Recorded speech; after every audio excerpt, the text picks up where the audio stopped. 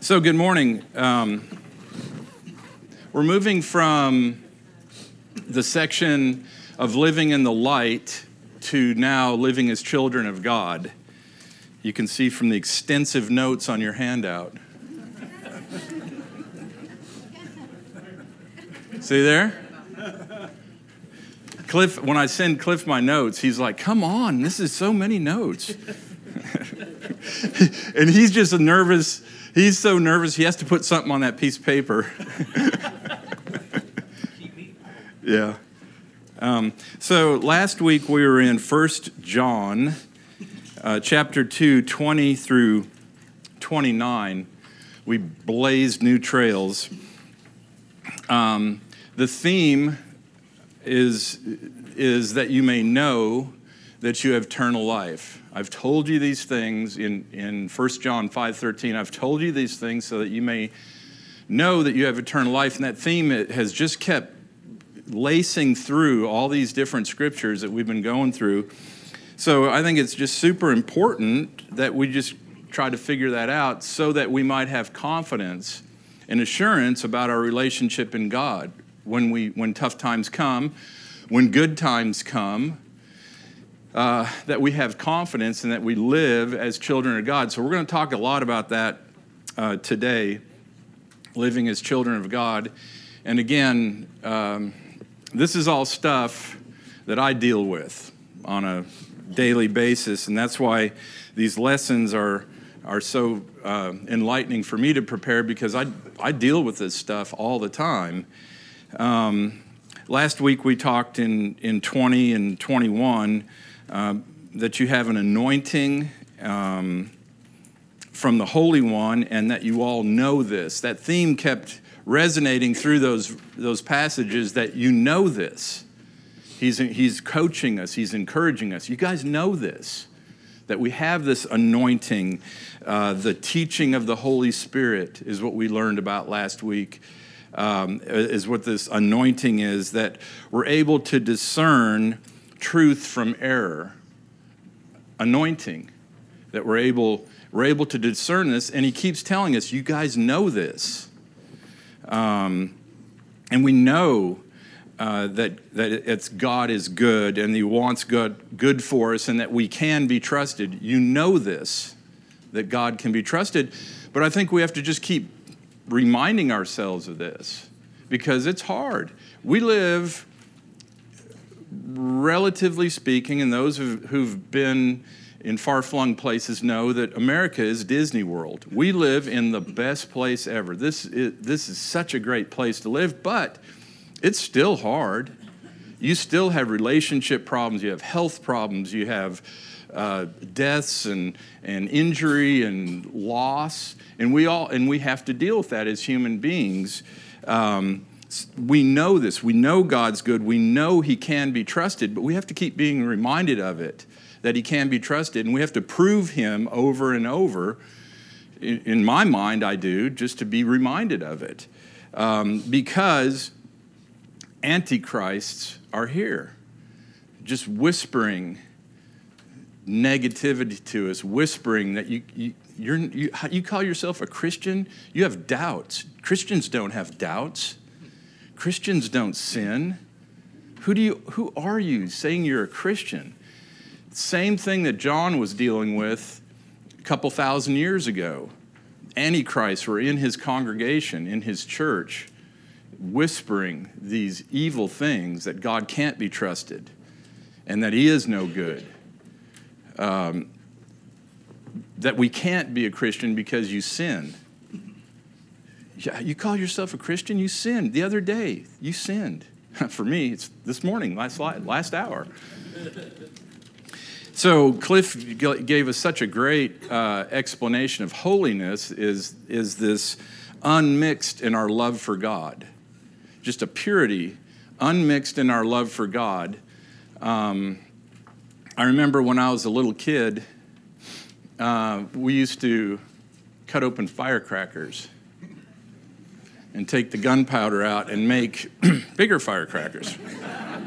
Look at 10. I got 10. So I was good at it, okay?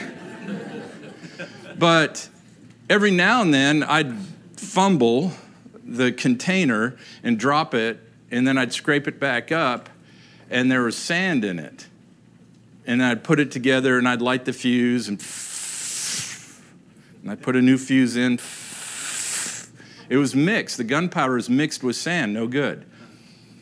Then my dad, when we moved to Oklahoma, joined the Oklahoma City Gun Club. And he was shooting all the time, shooting clay pigeons, And so he got all the gun loading equipment. Kegs of gunpowder for a 13-year-old. You're my favorite, Dad. Kegs of gunpowder. Oh, and then that was when Gunsmoke was on, and remember when they put the line of gunpowder out, and then there's the big explosion at the end? We'd do that. We'd put the line of gunpowder out and snake it around everywhere, and then so anyway. But we understood that that was before ATF, before alcohol, tobacco, firearms were around, I think, anyway. Anyway, we didn't blow up too much stuff. But when we dropped the gunpowder in the sand, it was mixed and you got nothing. And I think that's a good example of trying to be unmixed in our love for God, trying to stay pure. Not perfect, because we can't, but unmixed. And this is where the Antichrist lied to us. And then we talked about abiding with him, and that's just dwelling, hanging around, remaining, sticking with. And when we abide in the good times and in the bad times, in our times where we're behaving well, in our times that we're not behaving well, abiding with him, I think that gives the opportunity then for him to appear, for him to reveal himself to us. And I think that's the ultimate for a follower of Jesus, is that when he's revealing himself to us through the Holy Spirit, through Scripture, through fellowship with others, coming here to church. So then this builds that assurance, that confidence in Jesus and our relationship with him, and that we belong to him. And you start thinking, what could possibly harm me? If I belong to Jesus, what could possibly harm me? Exactly what are our limitations with the Holy Spirit if we belong to him, if we're abiding with him? What exactly could limit us? I think it's us that limits us. So that was kind of last week. So this week, let's start with 1 John chapter 2, verse 29. And we'll go all the way through verse 3. Cliff's rationing verses now that we're getting in the middle of the book. I like it. If you know that he is righteous, you know that everyone who practices righteousness is born of him. See how great a love the Father has bestowed upon us, that we should be called children of God, and such we are. For this reason, the world does not know us, because it did not know him. Beloved, now we are children of God, and it has not yet appeared as yet what we shall be. We know that when he appears, we will be like him, because we will see him just as he is, and everyone who has this hope fixed on him purifies himself just as he is pure. So we talked a little bit about 29. If you know, again, that same theme, if you know that he is righteous, you know that everyone who practices righteousness is born of him.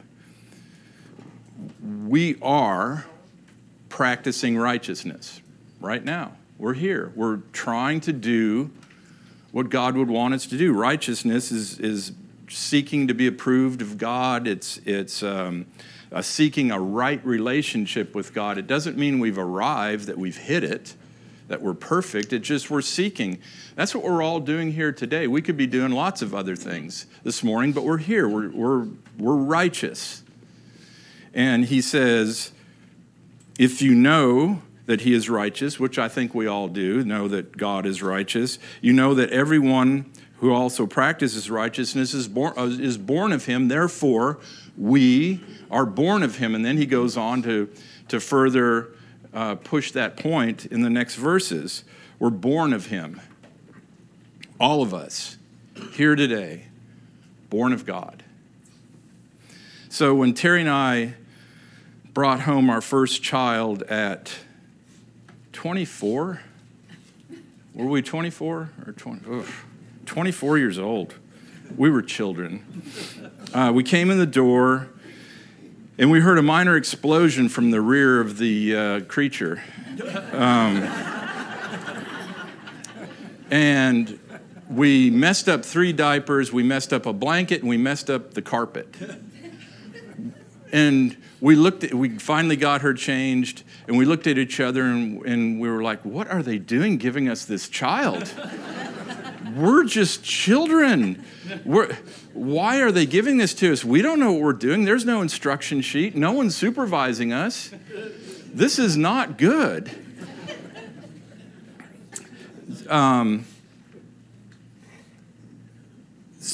This little human being that they gave us, we were woefully unequipped.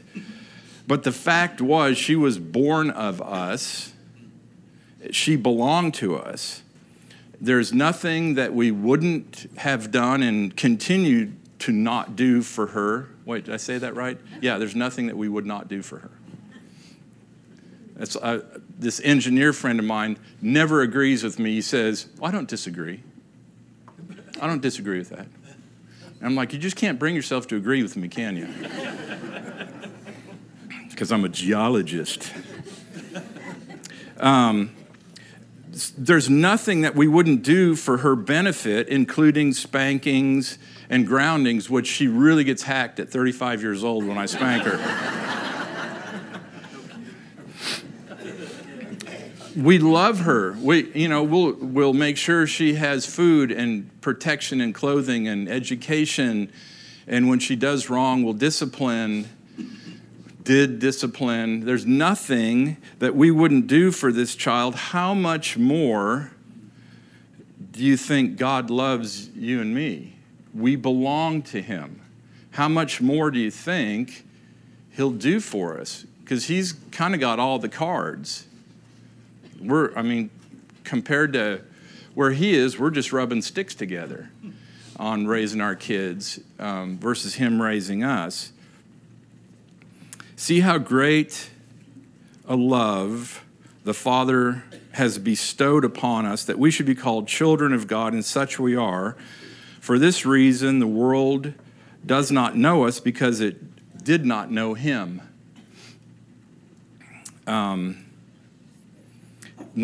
There's other translations that say, let me back up a minute.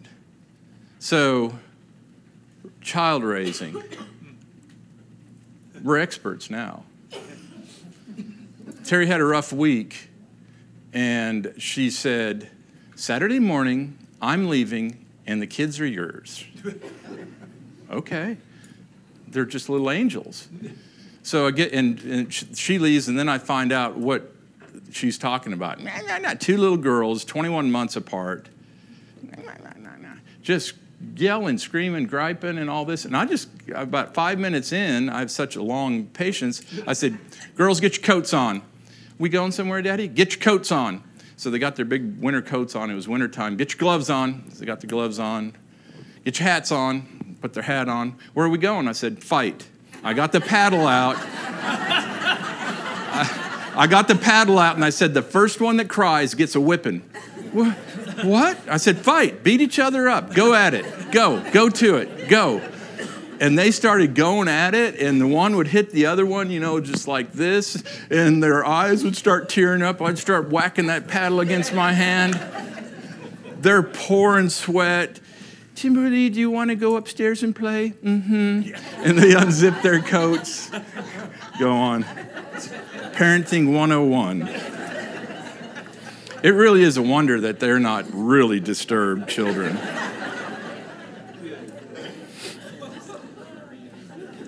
Anyway, I just had to get that one out in my parenting.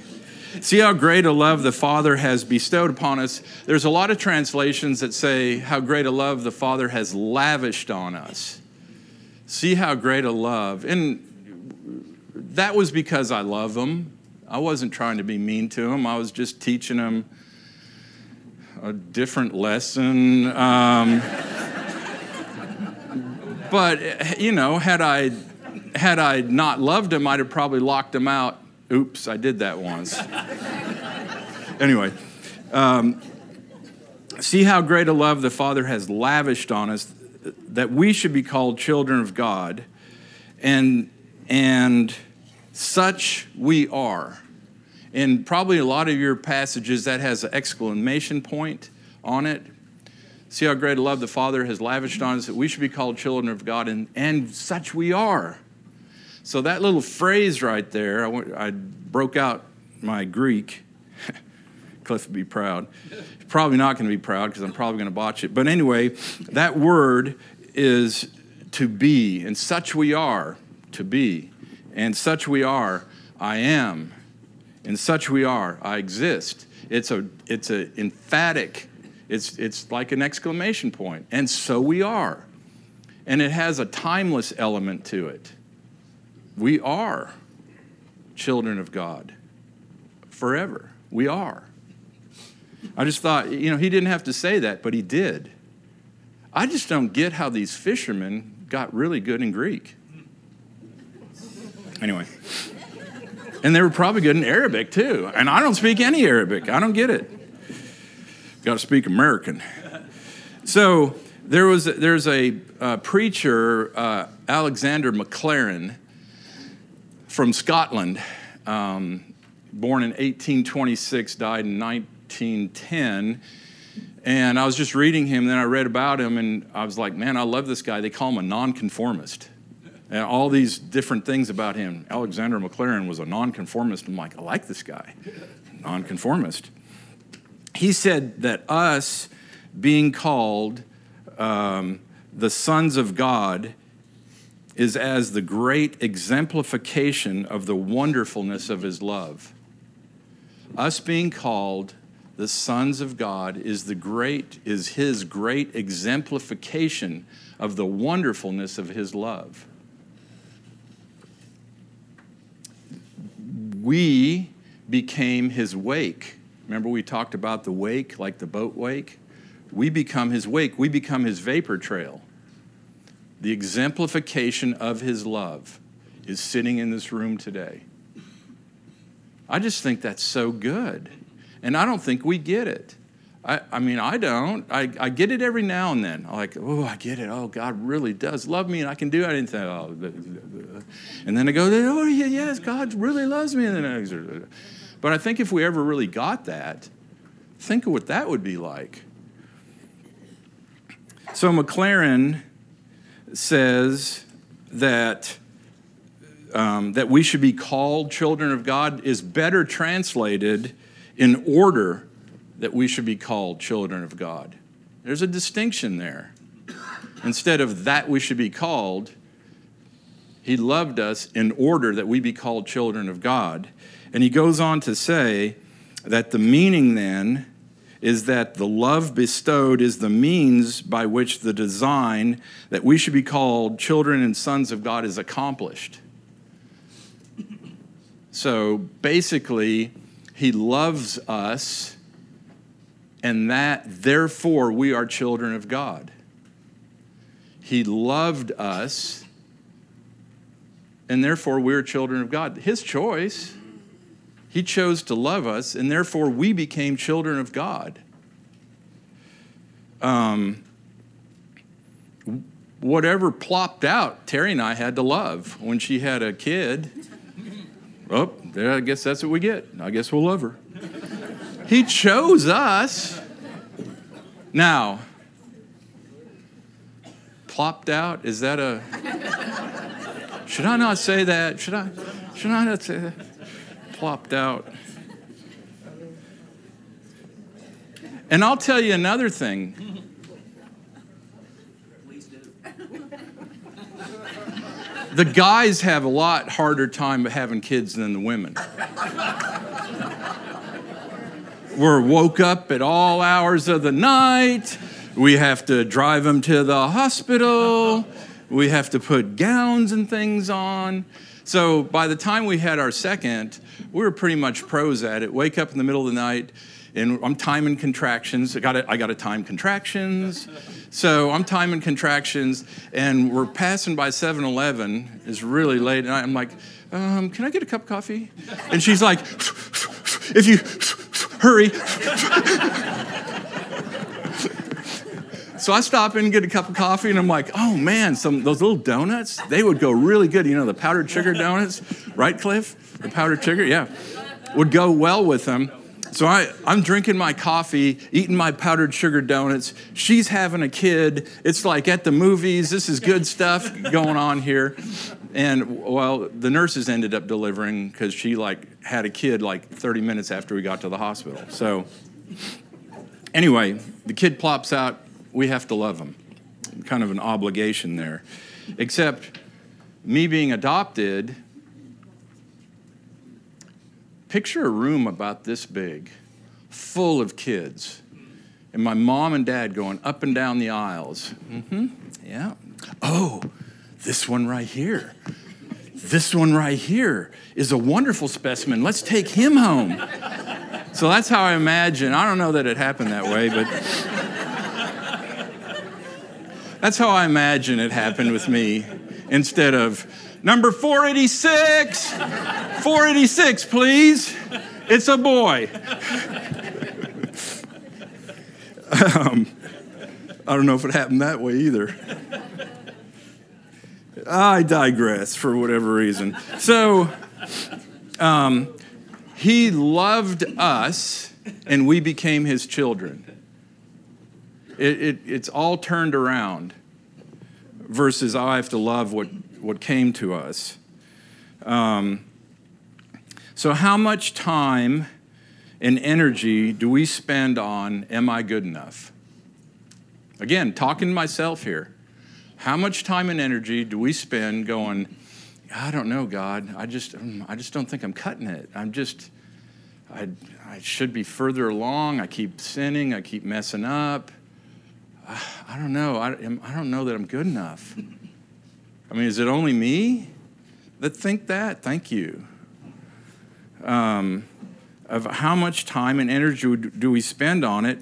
And it's basically irrelevant. He loved us, therefore we are his kids.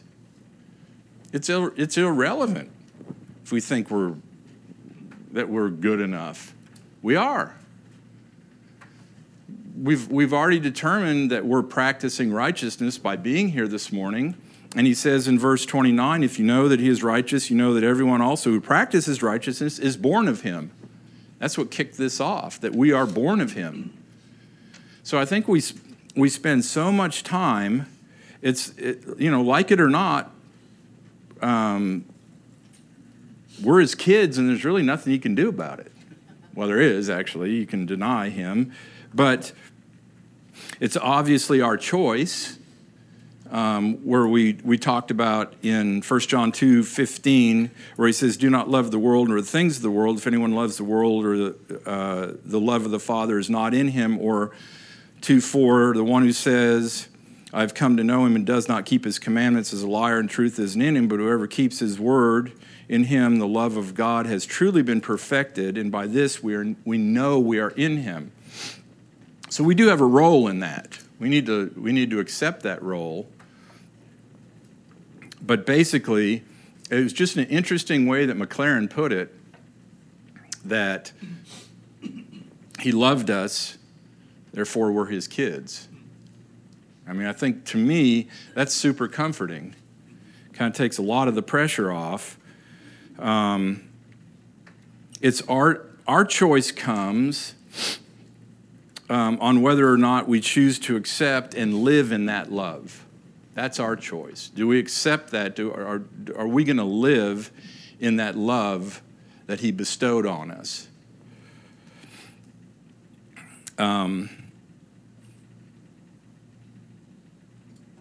So what does God expect or want of me, us? What does God expect of me? What does God, in that role as his child, what does he expect of me? What does he want from me? And I really believe it's to take up our role, to take up our estate as a child of God. That's what he wants. Take up your role as a child of God. And we advocate our role as God's child when we keep fixating on, am I good enough? I think it messes the whole thing up. When we fixate on that, am I good enough? We're just giving up our role as God's child because he loved you. That's why we're God's kid, is because he loves us. When I was growing up, we'd go see my grandma in Minnesota, and she would, before we stepped in the door, she would be cooking.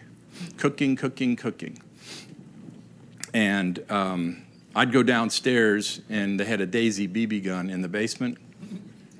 This thing had a little curve on it when you shot it, and I could shoot a pencil in two. And then, what did they say about a BB gun to little kids? Be careful, you'll shoot your eye out.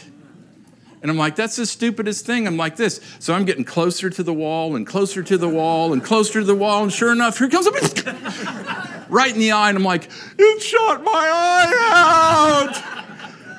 And so I'm rubbing my eye and a BB falls out of it. And then I put it away and go upstairs. Hi, Grandma, what are you doing? So cooking. Boy, that was a divergence within the story, wasn't it? It's like Inception. Remember the movie Inception? A dream within a dream? So what if, she piles it out, all the cousins come, my aunt and uncle come. What happens when I sit down and there's, all the trimmings, all the turkey, the ham, everything? What happens if I say, hey, Grandma, do you mind if I just have a bowl of Rice Krispies? Can I have a bowl of Rice Krispies? My grandma would do anything for me. She'd go get me a bowl of Rice Krispies, but how would that make her feel? If she spent all this time and really wanting to cook my favorite stuff, and I just choose a bowl of Rice Krispies. So I'm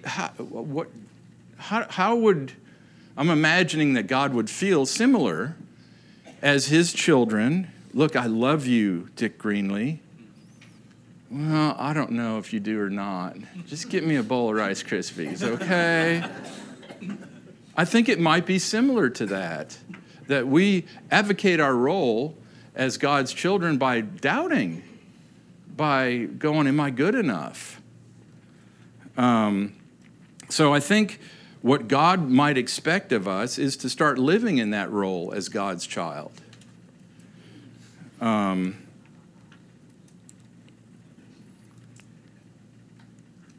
And how much time and energy do we really waste on, am I good enough?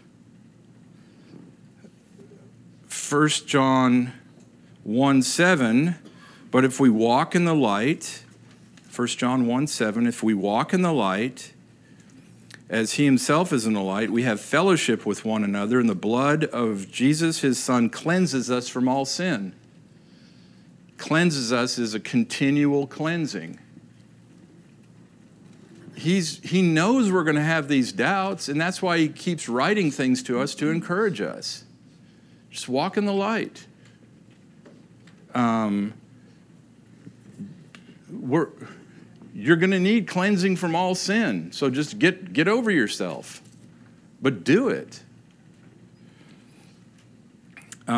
So God loves us, loved us. Therefore, we are his kids, period. And that's where faith comes in. We have to accept that. And so why did he do this? Why would God do this? Why would he put himself this way? Because when he did it, he knew what it was going to cost him. He knew it was going to cost him his son. So why did he did it? I'll never forget this in my life. Cliff answered this a long time ago, because God knew how great it would be for us to know him. God knew how great it would be for us to know him. That's why he did it. Because he loves us that much, and we're his kids. So when we actually get a glimpse, when we get a whiff of how much we're loved, that just breeds this assurance and this confidence for us to go do stuff. And I think that's what we're supposed to be doing. When we finally get a glimpse that, look, this love really is that true. It really is that right. Now go. That's what he wants. When we finally get a glimpse of how great God loves us, how great and vast his love is for us, so that we can eventually go and do. Then this confidence comes to go and subdue the earth, as he put it in Genesis. Go and subdue the earth. And that is still in effect today. Genesis 1:26, God said, "Let us make man in our image according to our likeness." And in 28, "Be fruitful, multiply, fill the earth, subdue it." So that command from the very beginning is in force today for us to go subdue the earth. We're made in his image, therefore we have his creativity in us because he made us in his image. So Jesus can will you help me go fix the water crisis? What does he say to that? Of course I will. Jesus, help me pour into these inner city kids. What's the answer to that? Of course I'll help you pour into these inner city kids. Jesus, help me help these single moms just fix their car because they're just struggling. Yes, go do that. That's what I'm talking about. Jesus, can I go help the poorest of Honduras know you? What's the answer to that? The answer is, of course, because that's what we're commanded to do. Subdue the earth. Live in that created image. And what happens is, and this passage has always really affected me positively. The thief comes only to steal, kill, and destroy. I've come that you may have life and have it abundantly. Why are those two are juxtaposition? The thief comes only to steal, kill, and destroy. I've come that you may have life and have it abundantly. Well, the implication is the thief is trying to steal our abundant life that we're supposed to be living in. We're supposed to be, our norm, our default position should be abundant life, should be living in the estate as God's kids. That should be our default position. Antichrists are beating us down every day and lying to us, stealing, killing, destroying. And then Irenaeus, the first century guy of that verse, said that the glory of God is man fully alive. I mean, you know what it's like when your kids are doing well. Is that not just the most heartening thing when your kids and now our grandkids, when they're doing well? It just warms your heart. Well, we're created in God's image, so that came from him, that feeling of, that's really good. Our kids are doing good. And when they're fighting, you put their coats on and you tell them to bloody each other up. I got lots of little parenting tips. But now grandparenting, man, the gloves are off. That kid can do anything he wants.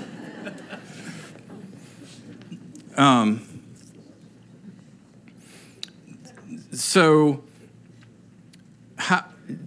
when we get into that position as God's kid, when we are living in that position as God's child, and we do, I'm confident that all of us in this room do from time to time, some more than others. I want to do it, and I want the switch to break off, and I just stick in that mode if I could, to realize that I'm God's kid and live in that and stay in that. We have great examples of that all throughout Scripture. How does the disciples, specifically Peter and John, how do they go from cowering up in a room because they just saw their best friend murdered by the religious leaders of the day? How do they go from cowering up in a room and slipping around, oh, you go out and get some food for us, okay, and then slipping around and trying to get food, Peter being accused by a little slave girl, you're one of them. No, I'm not, dang it. How does he go from that? How does he go from that to what, days, weeks later, walking in the middle of town with the Sanhedrin's guard, the soldiers, the very same soldiers that crucified Jesus, walking straight past him, walking past the Roman soldiers, people scrambling around to get in his shadow so they'll be healed. That's just weeks from when that happened. How does he go from that? Peter, John, the disciples realized their position as God's children. And what can harm me? To live as Christ, to die as gain. And that's the position that we're supposed to be living in daily. And I think it should be that dramatic. I mean, look at our missionaries that we support. They're doing that. You know, some of the folks that I've been fortunate enough to be around, I can't carry their water for what they're doing. And what I consider hardships, what they consider a joy. And I think that's kind of what we're supposed to be doing. I ran into one of these heroes in northern Uganda back in 2010. Uh-oh. Dead battery. Oh. Uh-oh. That's yours. Yeah. You can't see it on this picture, but I sweat whatever continent I'm in. Down below that, there's a real nice continent of Africa that I was sweating in. So northern Uganda in 2009, up in Gulu, there's a brutal warlord named Joseph Kony that from 2002, he's still alive, from 2002 to 2009 in Uganda, he was just brutalizing the country, where he'd go into villages and kill the men and women, take the little girls, rape them, make them his wives, take the little boys, get them on drugs, put an AK-47 in their hand, and it was his child soldier army. And that's some of the result of it. That when we were in northern Uganda, that's some of the things that you see is just shelled out buildings and bullet holes, firing squad looking stuff like that. It was a tough place. It was a really, really tough place. There's soldiers that were with us on this, and I talked to some of these guys, and I'm like, so what do you think about being up here? And he goes, man, I'm scared to death. I said, seriously? He goes, I've never been up here. I've never been past the Nile River. And the Nile, you have to cross it to come up here. I didn't go in it but I wanted to so I could say I was in denial. I will someday. I wanted to, and they're like, there's crocodiles and hippos down there. Don't go down there. Don't be a dummy. Anyway, so these guys were with us. They're scared, and they got the AK-47s. And we ran into just the loveliest person, Sister Rosemary. Got little color things going on. She's taking a tomahawk to Tommy Harris.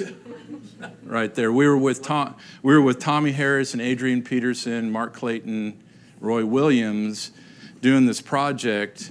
We were their project with ESPN following us. And Sister Rosemary is a Franciscan nun. And she was in the middle of this with her tailoring center. It's not where the nuns go, but it was a walled complex where she was teaching these little girls a vocation and teaching about Jesus. And she was one of these people that the rebels would come to this beautiful compound and try to get in, and some of them did, and she had an AK-47 pointed in her chest, and she'd just knock it aside and just start telling them, you're going to get out of here. You're going to leave my kids alone. In fact, you're going to give me these girls here. With an AK-47 pressed against her, she took a rebel by the ear and led him out with an AK pointed in her face the whole time. And they never got her girls. And she would rescue these girls back from the pits of hell.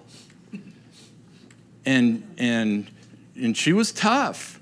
If these girls were doing the woe's me, this is hard, she'd say, yeah, that happened to you, but you have the rest of your life. You need to get over yourself. You need to learn about Jesus, and I'm going to teach you a vocation. And that's what they did. And this woman, she was a CNN hero. She got a lot of notoriety from the Oklahoma connection. And it's a wonderful story. Sowing Hope, I think, is the documentary that's about it. And she was just fearless. And she is such a hoot.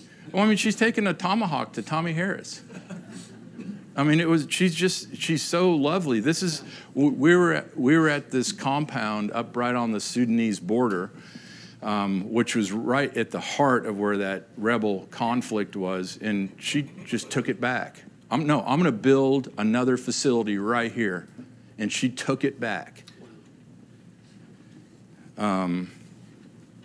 So what we were doing is that's the norm in a lot of places, that filthy water and those poor little kids trying to gather water, and that's what we turned into when they get water. That's one of my favorite pictures of all Water 4.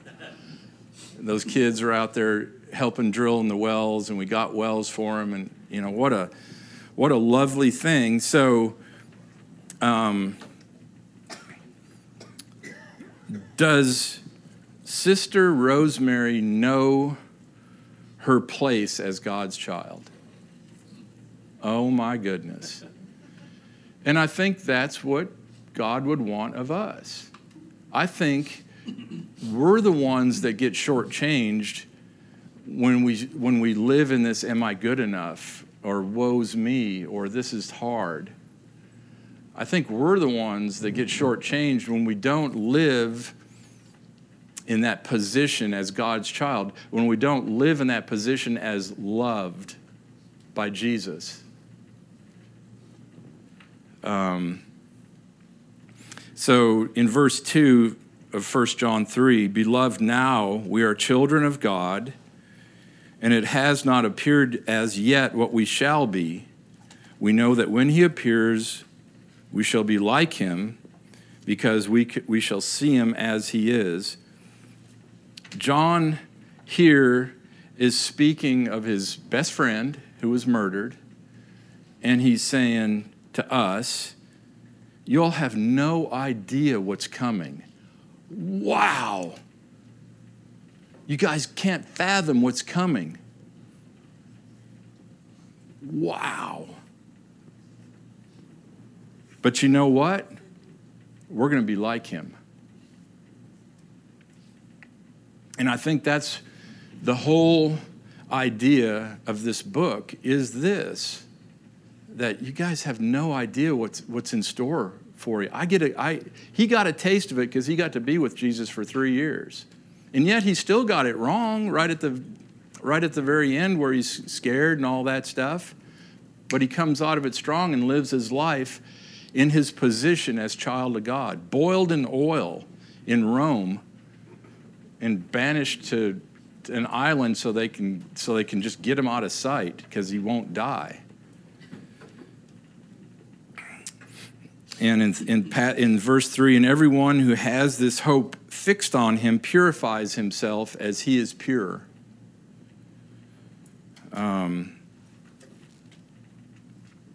That this hope fixed on him is, the hope that he's talking about is, beloved, now we are children of God. That's the hope. And why are we the children of God? It's because of the great love the Father has lavished on us. That's why.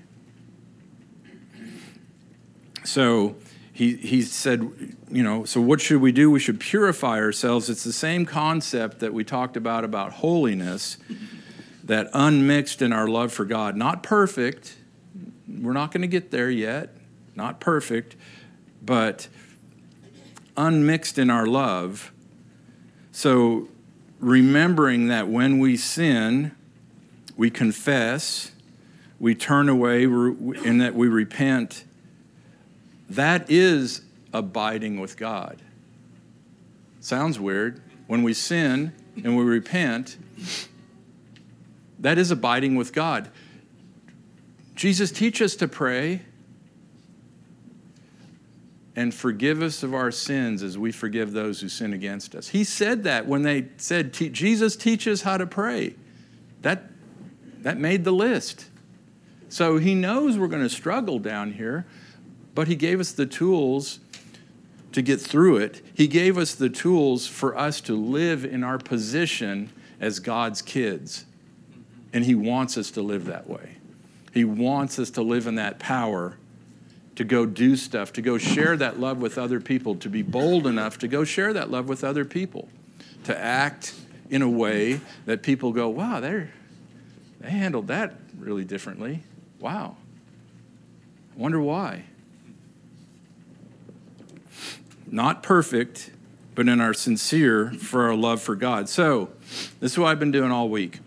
So this week, spend some time on these verses, just 3-4 verses. Just marinate in them a little bit. Saturate yourself with it. Confess, admit, believe in your role as God's child, and then go live in that role as God's child. Not boastful, but confident that you're put here for a purpose. You're in the sphere of influence that you're in for a purpose. You're not in Uganda, you're here. I'm not in Uganda, I'm here. Live in that role as child of God right where God puts you. And then just watch the confidence continue to build. And that's how it's supposed to be. We're supposed to be building confidence till we take our last breath. Building in that confidence, living in our role as child of God. So this week, do that. This passage is wonderful for that. Spend some time in it, and then just talk to God about it. God, I want that. Let's pray and we'll go away.